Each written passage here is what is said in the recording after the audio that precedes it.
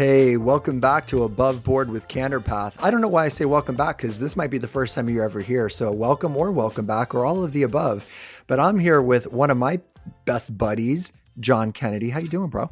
I'm all right. It's funny. So I find that I always say the same script. Like anytime I intro the podcast, I say the same thing and I say welcome back. And I'm thinking like we change it up next time and just like scream into the microphone like bazinga, or like just really something. Get people's attention. Just something, like right?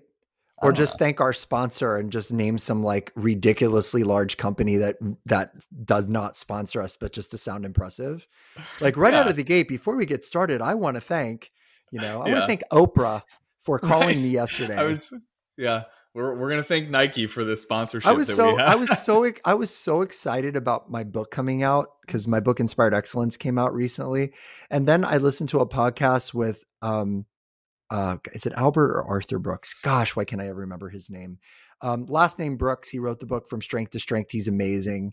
And I was listening to him on the Tim Ferriss podcast, and he just co-authored a book with Oprah.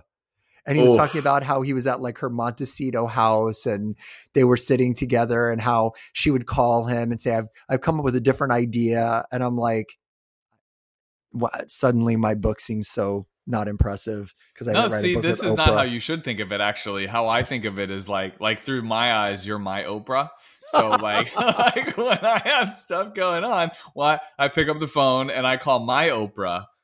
And you never call me for advice. You're self-sufficient. I 100% have. The difference is, we're also neighbors, and I get to knock on your door instead of call you. But. So what's going on? I think today we wanted to talk a little bit about that. I think we wanted to talk about, I one time was talking to John when we were thinking about different topics, and I was talking about this concept of like an emotional bank account. And it's a broad range topic. It could be professional, personal, but it's usually used as in terminology for how you're doing things or taking actions to invest in other people. So in a relationship, you're contributing to the emotional bank account of your significant other by giving them flowers or complimenting them or taking a chore off their list that they normally do. At work, you invest in the emotional bank account by giving reward and recognition to your team, or job well done, or, I always think about, I know you have an actual Michael Scott working in your firm, but shout out to Michael Scott. But I always think about Michael Scott from The Office, which I've been binge watching season 1, 2, and 3 again, because I think they were my favorite. And literally how he would just get like, come out of the office, you're like, that's it. Everybody, we're taking the day off. We're going on a booze cruise. He would just randomly do these things that in his mind were awesome investments in the emotional bank account. But I just picture being Stanley. Sometimes I think I'm Stanley, just like, why are we going on this booze cruise, Michael? So anyway, I wanted to talk a little bit about that, but also just to see, did I do a good job? That was a really good Stanley. But it's just, I'm thinking, and for our listeners that know my full name, it's John F. Kennedy, right? So I've spent my whole life dealing with attention, whether I wanted it or not, towards my name. And then I married a Jackie. So, that's weird that our names are John and Jackie Kennedy. And so like now with Michael, like I bring him into meetings and he sees it coming, and he's such a good sport. And but I'll say like, and this is Michael Scott. And I just make this big deal about his name. And in my mind, I'm like, well, I've dealt with it my whole life. Like Michael Scott's only been a name for a part of your life that, when did that become famous? 2005, 10, whenever that show came out. Yeah. And so it's a little bit unfair to him. He's always a good sport, but I always love directing attention to his name because it takes away from my namesake attention. Right. Which I guess, I don't know. Do you think about my name being weird? Is that weird to you that we're John and Jackie Kennedy? Or is that just like, it's not on your radar anymore? Because my kids call you Uncle Johnny. So I just think of that. I don't know if anybody calls you Johnny, but I call you Johnny, which I don't think is really what you go by, but I've always called you John or Johnny. I think I call you John. You and my mother when I was 7 years old are the only people that call me Johnny. And my kids, you're Uncle Johnny. They don't call you Uncle John. I know. Yep. I never thought I like about it. that. It's endearing. It's nice. I like that I have a nickname in your household. Me and Mrs. Kennedy. Anyway, So let's talk. What's on your mind? I love doing that to you. I love to just suddenly turn the spotlight to you because I know you're just so comfortable with that. What's on your mind as it comes to the emotional bank account? Sweating bullets. Well, I think this conversation was fortuitous for me. I guess I get to have like a It's a free big therapy ass. session. That's a big word. I think I said a curse word accidentally. I didn't That- hear it. We'll bleep it. That's a big word, Um, a big old word, fortuitous. yeah. Well, I feel like this. I ended up getting. I get to have an opportunity for like free therapy with you, Let's do it. recorded and then shared to anybody who wants to listen. But the idea of it obviously is a great play on words with what we do in the financial world, putting what was it? Putting money In in the your emotional bank emotional account, bank. I already forgot. investing in the emotional bank account. I think that's a fun play on words. So what, like my mind kind of thinks towards all these areas of, well, as I always hear like those gurus that are like, Oh I always no. make me laugh. It's like, I wake up at 4 a.m. I work out. I've had a gallon of water by 4:30. I've done my cold plunge. I read the entire Bible and I did everything before my kids woke up at 6. So like I hear those things. We follow people that talk like that Yeah, sometimes. I And I and, do and I do so some of that stuff, but I also it's involved drinking coffee with unhealthy, sugar-free, cannoli flavored creamer. And I do write in a gratitude journal, but I don't take a cold plunge. So yeah, you're all these people that, all the self-help gurus of the world that I've done more before 6 a.m. than you'll do in your entire week. Like that they some of them are aggressive and they say stuff like that on their shows. yes. But so for one, I feel like when you hear those things, you could start to kind of get down on yourself because you're like, I can't do all these things because it's not necessarily possible, especially with small No. kids. But I will say, I always think of life as like this wheel, and you always talk about how there's no such thing as work-life balance. I forget the term you like to use, Blend. but I think of it in terms of this wheel. And so these Yeah. different areas of your life on a scale of 1 to 10. So like your family, rank on a scale of 1 to 10. How much do you feel like you're investing in that? You're doing well in being involved, present, whatever. Your work life, so your vocation, or maybe your friendships, maybe your finances, maybe whatever. And like the wheel just feels bumpy to me lately. And Well, I yeah. find, I'm investing a lot of time in work. And so it's coming at the sacrifice of maybe the feelings that I have on the family side, like spending more time with my kids, finding those moments. I don't know. I feel out of balance. Well, and I I'll guess I'll is tell the you. So here's something. We all navigate the world and we all drive down a lot of different roads. Um, you don't spend a lot of time on Grace Street. And while your daughter's middle name is that, and it should be a good reminder, I think you are somebody that gives a lot of people slack and grace, but I have not known you to give yourself a lot of grace. And I think on your journey, because you're such a hard driver and a high performer, and you expect so much out of yourself, and I don't think it's a lack of maturity on your part, because quite honestly, I think you're as mature, if not more mature than I am, and I'm 20 years older than you. But I do find that with you, and maybe some of our listeners can relate to this, you're extremely hard on yourself. And I think somewhat unrealistic in what you can accomplish. And you're afraid to admit that, I think, because by admitting that, I think you've determined that that's maybe a sign of weakness. And I think sure. you have to redefine for yourself what being successful is. And I think that you have some of the recordings in your brain of like, everybody from David Goggins to Wilm Hoff to all of these people that we talk about, Rich Roll and Ed Milet. And, I mean, a lot of those people are at a level where they really, they're super successful. And I'm not saying they didn't work hard and hustle and start from the bottom, but they're generally at a point where their schedule is their own. They determine what they do and don't want to do. They fly when they do or don't want to fly. They have private jets, blah, blah, blah.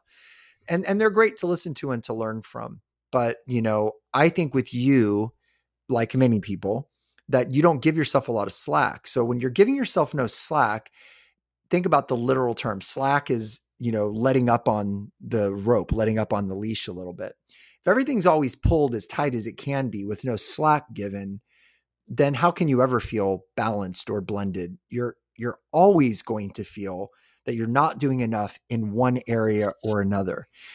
And I've not known you as good as you are at a lot of things. You give you give your wife slack, you give your kids slack, you give your friends slack. I know there's things that I've was supposed to do. And I'm like, hey, I'm sorry, I got a call or I got this. And you're like, no problem. Like you might be, seething at me and cursing my name I'm on your really breath. not though. That's the thing. I'm That's the thing, not, because you give people slack, yeah, but you don't give yourself slack. And I think a lot of people struggle with this. I think it's the hustle culture, right? And it started in the 80s, my generation, what was it? Greed is good. And, bust your, work is hard. I'm going to outwork the next person. And there's nothing wrong with that. But there does come a time where we reach a certain look. If you're in pain and the bottle said, take 2 Tylenol, how many Tylenol do you take? Real question. 2. Okay. So would you say, wow, if 2 Tylenol relieves pain, then 14 Tylenol must make the pain really go? Would you think that? No, of course not. But yet in life, sometimes you and many people disregard the safe recommended dose and go to just an insane level and then are kind of taken aback. And I do it too. You do. And then are taken aback by like, why do I feel like I'm going to die today? Why am I having chest pain? Why am I exhausted? Why am I snapping at everybody? Why didn't I sleep last night? Why did I wake up at 4 a.m., freaking out about an email that I sent? And I think that's where it stems from. I think it stems from not giving yourself grace. And literally that's your daughter's middle name. And it's a word that you should maybe reflect on. Yeah. So something that's interesting as you shared all that, I would say that my personality, even like through youth, like youth sports or academics or whatever it was, I never felt like, and I've made this a part of my identity.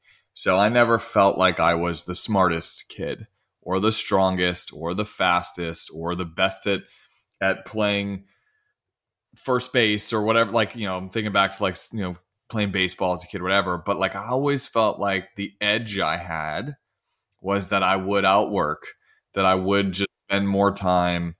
And it's funny because so Jackie used to, when we first started dating, we met in our final year in college.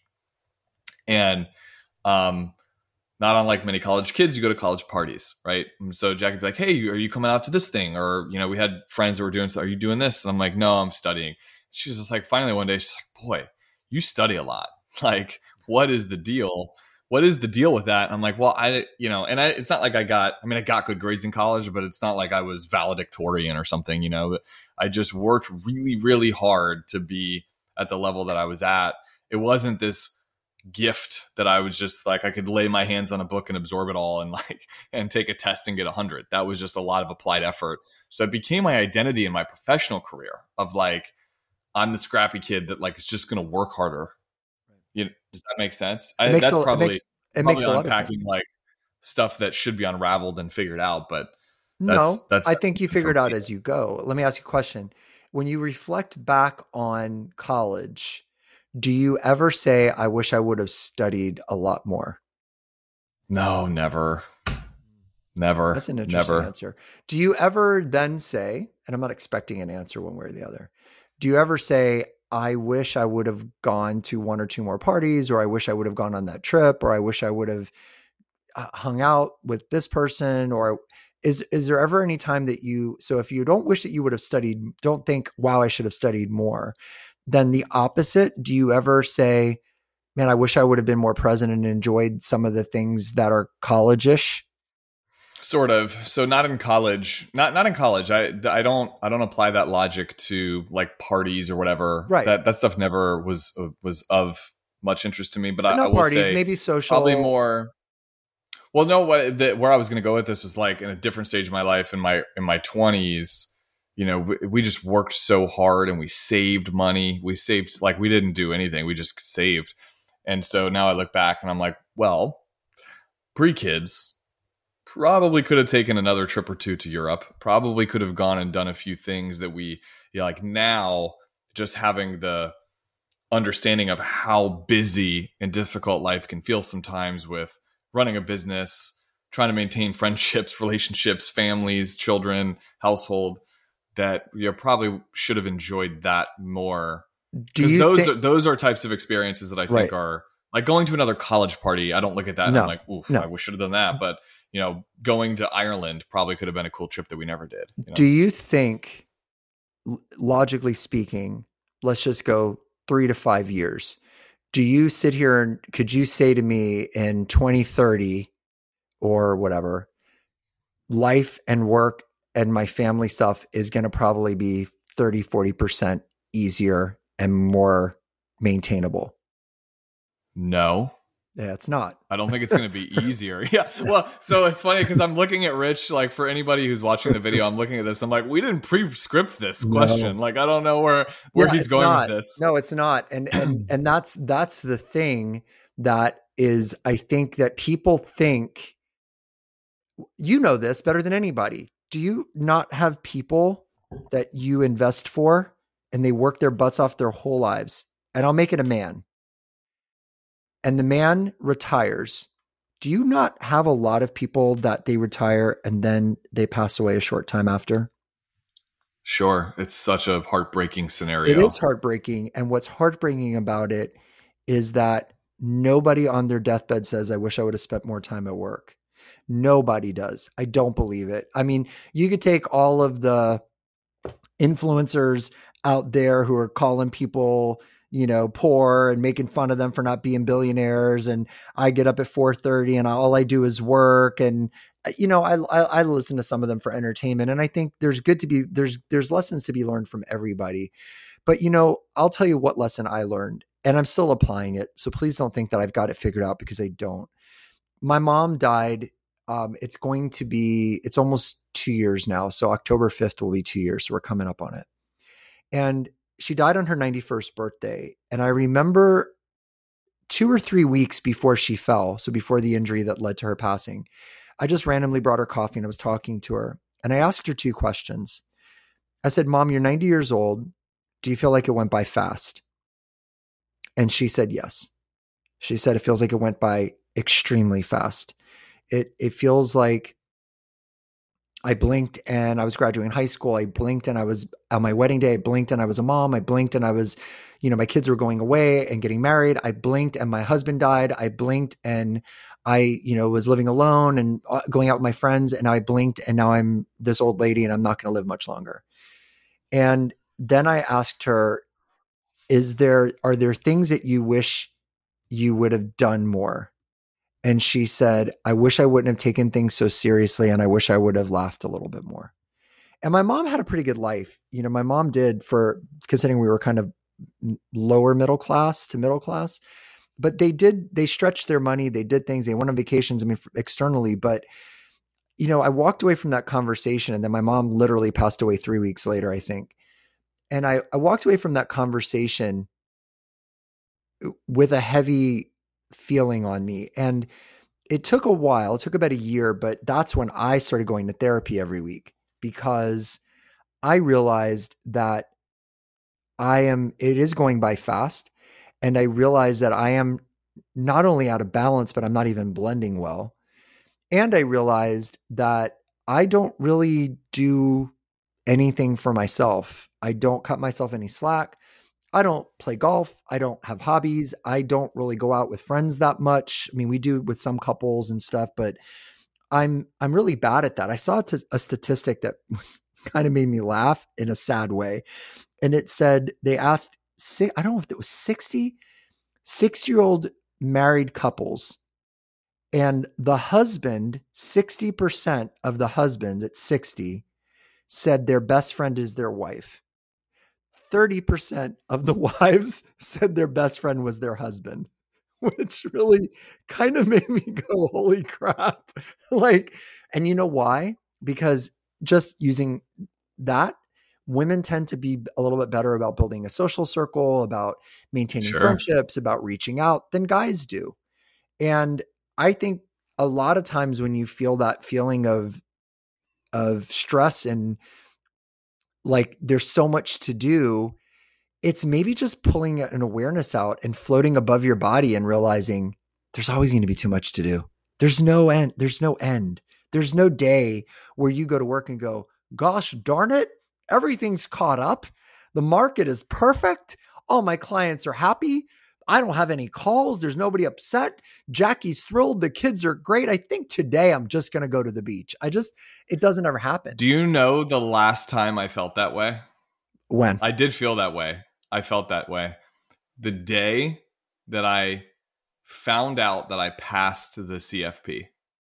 Yeah. When I found out I passed, it felt like this lift, this burden off my shoulders of studying nights and weekends, and just literally every extra ounce of time I had, I studied. We actually, I talked about going to Europe earlier, like in my 20s. One of the things we did was we took a trip to Italy, and the whole trip I studied for the CFP on that trip. Wow. And so yeah, I felt that way. And I liken it to like being a kid and school's out for summer. Like that feeling of like all these like how long did all it the last? workload, all that stuff. How long did That's it last? Good question. It lasted no longer than like 2 or 3 days. And I'm the same way. I remember like that next Monday, I was like right back at it. I'm like, I'm back in it again. I'm the same way. Literally, my book came out. I did a conference. I did great at the conference. I nailed it. The audience went nuts. I got a standing ovation. It was like my bosses were all, it was like, it was one of the better things. I was like super happy. Everyone, the feedback about the book was great. And I felt good for less than a week, maybe 4 days. And then I went right back to feeling like, yeah, I'm not all that, and I need to work harder. And listen, everything, a lot of what I say is self-hypnosis. And I think you as well. A lot of what I'm saying is things that I need to hear, but I just watch you, and I always worry because I kind of feel like you're so results driven, and many people can relate to this. That the reason why you felt great about your getting that designation, getting your license, was because you could measure. It was a measured success. And then after that, it just like, me doing a book launch or a great talk, you get the response, and it's that buzz that only lasts for so long. Hey, that's why so many rock stars are drug addicts, right? They get in front of 80,000 people screaming their name. Can you imagine what that feels like? And then they go back to their suite at the hotel, and there's maybe a party. Sometimes there is, sometimes there isn't. And then they're by themselves, and there aren't 80,000. And you can only I've been watching the Tyson Fury documentary, the boxer who supposedly retired. And all you pick up from this, it's amazing, is that he needs to continue boxing. And without it, he doesn't feel like he offers very much. And it's heartbreaking in some ways. And you hope for, you root for him. But I think a lot of people, the emotional bank account of other people. Okay. So we always talk about the emotional bank account, putting the money in other people's emotional bank accounts. But here's the funny thing that we don't think about. So if I went to you as a financial advisor and I said, Mr. Kennedy, I want to put $50,000 in my emergency fund at Chase Bank. This is a very simple question. It's not a trick question. What do I have to put $50,000 in my Chase emergency savings account? What do I literally have to put that in the account? The $50,000. Boom. Okay. I was like, I think I know where he's going with this. So that's the thing we forget. When we start talking about investing in the bank account of your kids and of your wife and of your employees and of your team, and as entrepreneurs, as teachers, as nurses, our patients, whatever it is, we have to remember that investing in the bank account, you have to have something to invest to begin with. And that's where we have to start with self a little bit. And that's why I believe everybody has to have some kind of spiritual practice. I think it starts with that. And I don't care what it is. I don't care if I believe in God, and I that's my role, but that's how I roll. But maybe somebody else, it's different. Maybe it's, whatever. But I think you have to connect to something bigger than yourself. And I think you have to give yourself these moments where you cut yourself some damn slack. Because if you don't, what's all Yeah. of this for? Yeah. What is it for? I mean, $20 I, billion. What's it for if you're freaking stressed because you're not $25 billion? These people that are like got, 500-foot yachts and they're pissed because someone has a 506-foot yacht. Like, what's it for at some point? If you're not starting with what is the currency, and the currency is love, the currency is a spiritual path, the currency is taking care of yourself, the currency is your mental and physical health. You're very good at prioritizing your physical health. How good are you at prioritizing your mental health, do you think? yeah, it's funny you say that because I don't know if you remember, and certainly maybe some listeners do, when we had Kristen Holmes on the podcast from Whoop, she was the data scientist at Whoop, the thing that I wear on my wrist every day. And we were talking about this, and she stopped me in the middle of whatever my monologue was about. I don't remember, but she stopped me and she goes, "You're the kind of person that has no problem working out 7 days a week for an hour and applying that effort. But you're also probably the kind of person that can't sit still in his own thoughts for 15 minutes. Yeah. And that's a problem." And that, and that's where I really started this self-discovery, I guess, of like chronic activation, like your central nervous system just always being on, like always being prepared. I guess another example would be like always being in that fight or flight mode. Like we're always being attacked by the proverbial lion, even when we're not. But when you live at that level of angst all the time, like it's going to wear you down.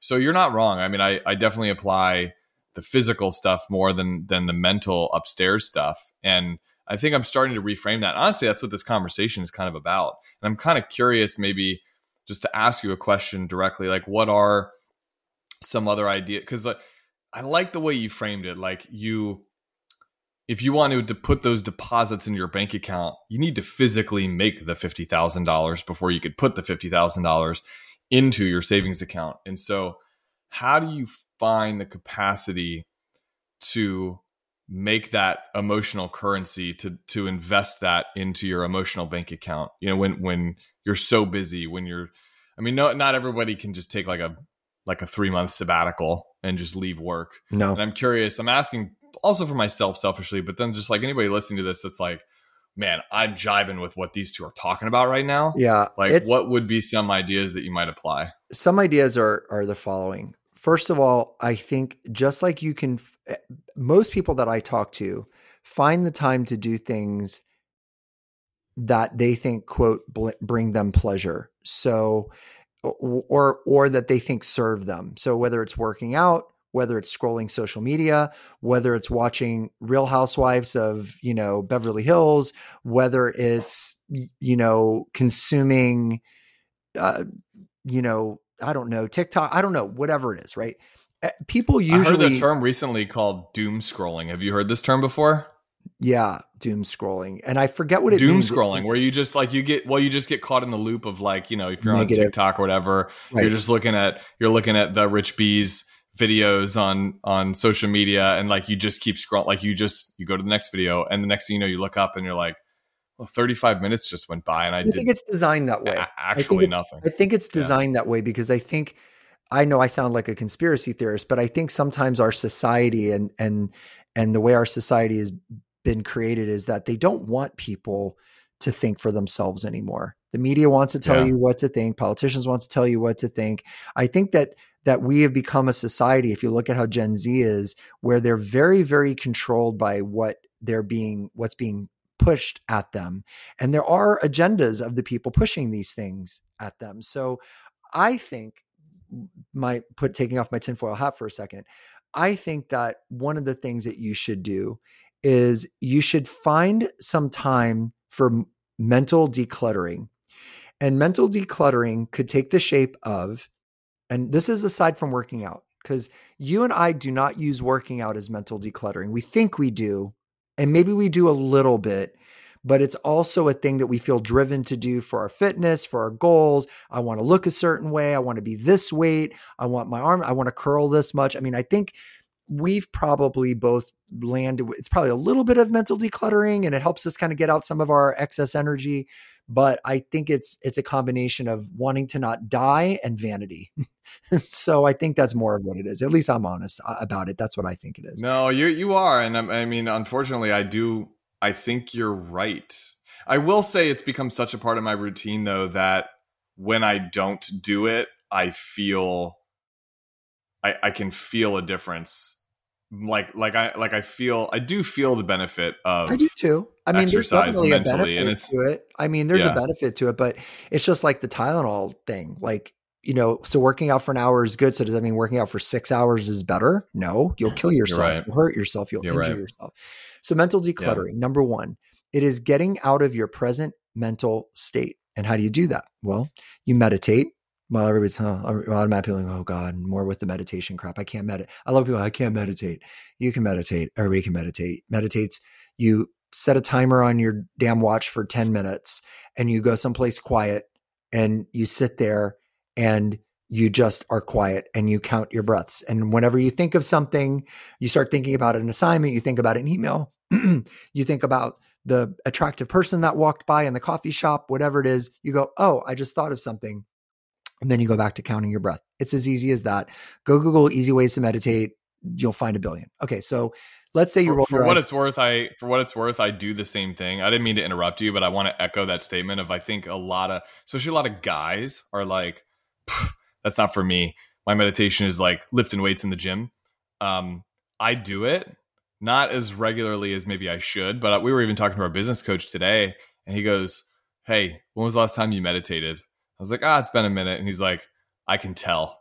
Well, I you mean, need to do that, take that time for yourself. So it's they important, say the and I top. suck at it, but you just bring it back to your breath, I like you just suck bring at it back to your everybody's. breath work. The Yeah. greatest monk, like Buddhist monks in the world, will tell you they suck at it. You're not supposed to be good at it. It's a work in progress. But they always say that the you always can go read Tools of Titans, right?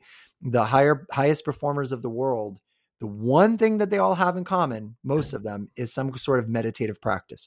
All of them, all of the titans of industry, all of the geniuses, all of the great, whether you're talking about, Dr. Huberman, whether you're talking about Joe Dispenza, whether you're talking about Anthony Robbins, whether you're talking about, Jeff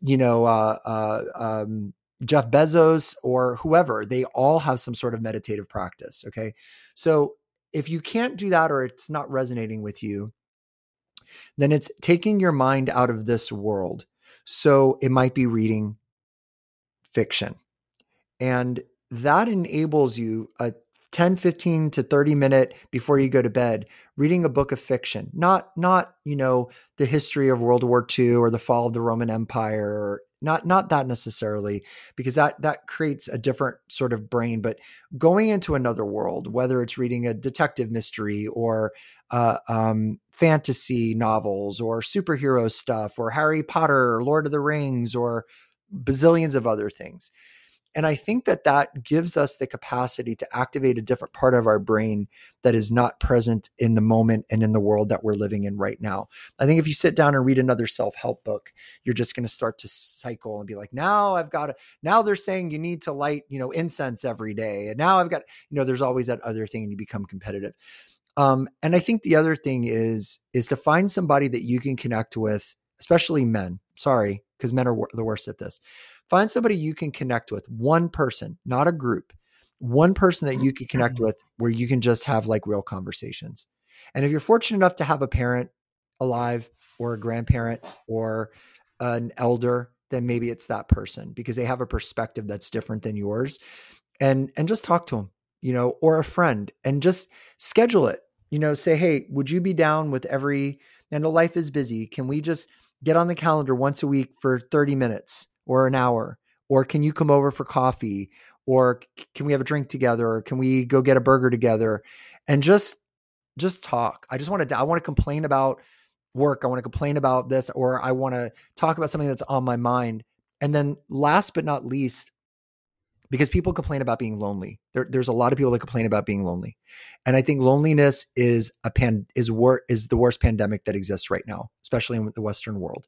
I think people are freaking lonely. and they're disconnecting from friends. They're disconnecting from, they go out, they go on date nights, they go out, they have the social drinks, they talk about the social things, they talk about the football game, they talk about this, and then they go back to whatever. And then last but not least is I think you've got to journal. I just think you got to journal. I think you got to take the thoughts that are in your head and write them down and pour them out. And I think if you do that, then you create the currency that you need to be able to invest in the emotional bank accounts of other people. I think in absence of that, then you're basically the Fed and you're printing money that isn't valued and isn't worth anything. Great analogy. Well, I do want to share, you mentioned earlier in this, before we wrap up, you had mentioned, doing therapy, on a weekly basis. And I think that kind of ties back into the loneliness thing. Like a lot of people are lonely. And I think that, part of some of those ideas or things where you can find time to develop that currency to put in the emotional bank account is talking with somebody, whether that's like conventional forms of therapy or like just being able to talk to a friend. The cool thing for you and I and Matt is that we get to almost do that through the podcast. Like I think that's one of the things I love about our show selfishly at this point, but that I enjoy about it is that we get to have these kinds of conversations. You and I haven't talked in a couple of weeks, like since you got back from all like the crazy busy work stuff. Like you got back from crazy busy work stuff, or maybe it never stopped, and then mine picked up. And so we've had a mismatch in calendars. And so it's nice to have the podcast for that opportunity for us as friends. And for the 91 people that downloaded every episode, right? Yeah, exactly. I'm going to add a couple zeros to that someday. Yeah, exactly. Well, listen, everything that I said is, especially as it relates to you, it's obviously it's not a criticism, and it's obviously me holding up the mirror as well. I think we're struggling. A lot of people are struggling right now with feeling worthy. I think a lot of people are struggling right now with feeling like they matter and that what they're doing matters as well. And I think some of these things are worth talking about, maybe having some more of a conversation, but I'm glad we got to talk about it. I appreciate the opportunity to kind of connect with you on that. I hope it kind of helps people up their emotional bank account, like earn that, get that currency ready so that you can be somebody that pours into other people. So anyway, on that note, I think you're going to go meditate and I'm going to go call somebody and tell them I love them and maybe do that. Yeah. I'm going to journal. I got my 5-minute journal right here. So I think I might hit that up real quick. Journaling is an amazing thing. So listen, advice, I want to tell everybody that we really do appreciate you. And for the people that follow us and consume our podcast, it means a lot to us. So on behalf of John, Matt, and I, we're extremely grateful to be able to be part of your journey. Make sure that you're building up that currency, taking care of yourself, doing some of those things. It's well worth the investment, probably the best investment you can make. Till the next time, we wish you well. From all of us here at Above Board with Candor Path, be well.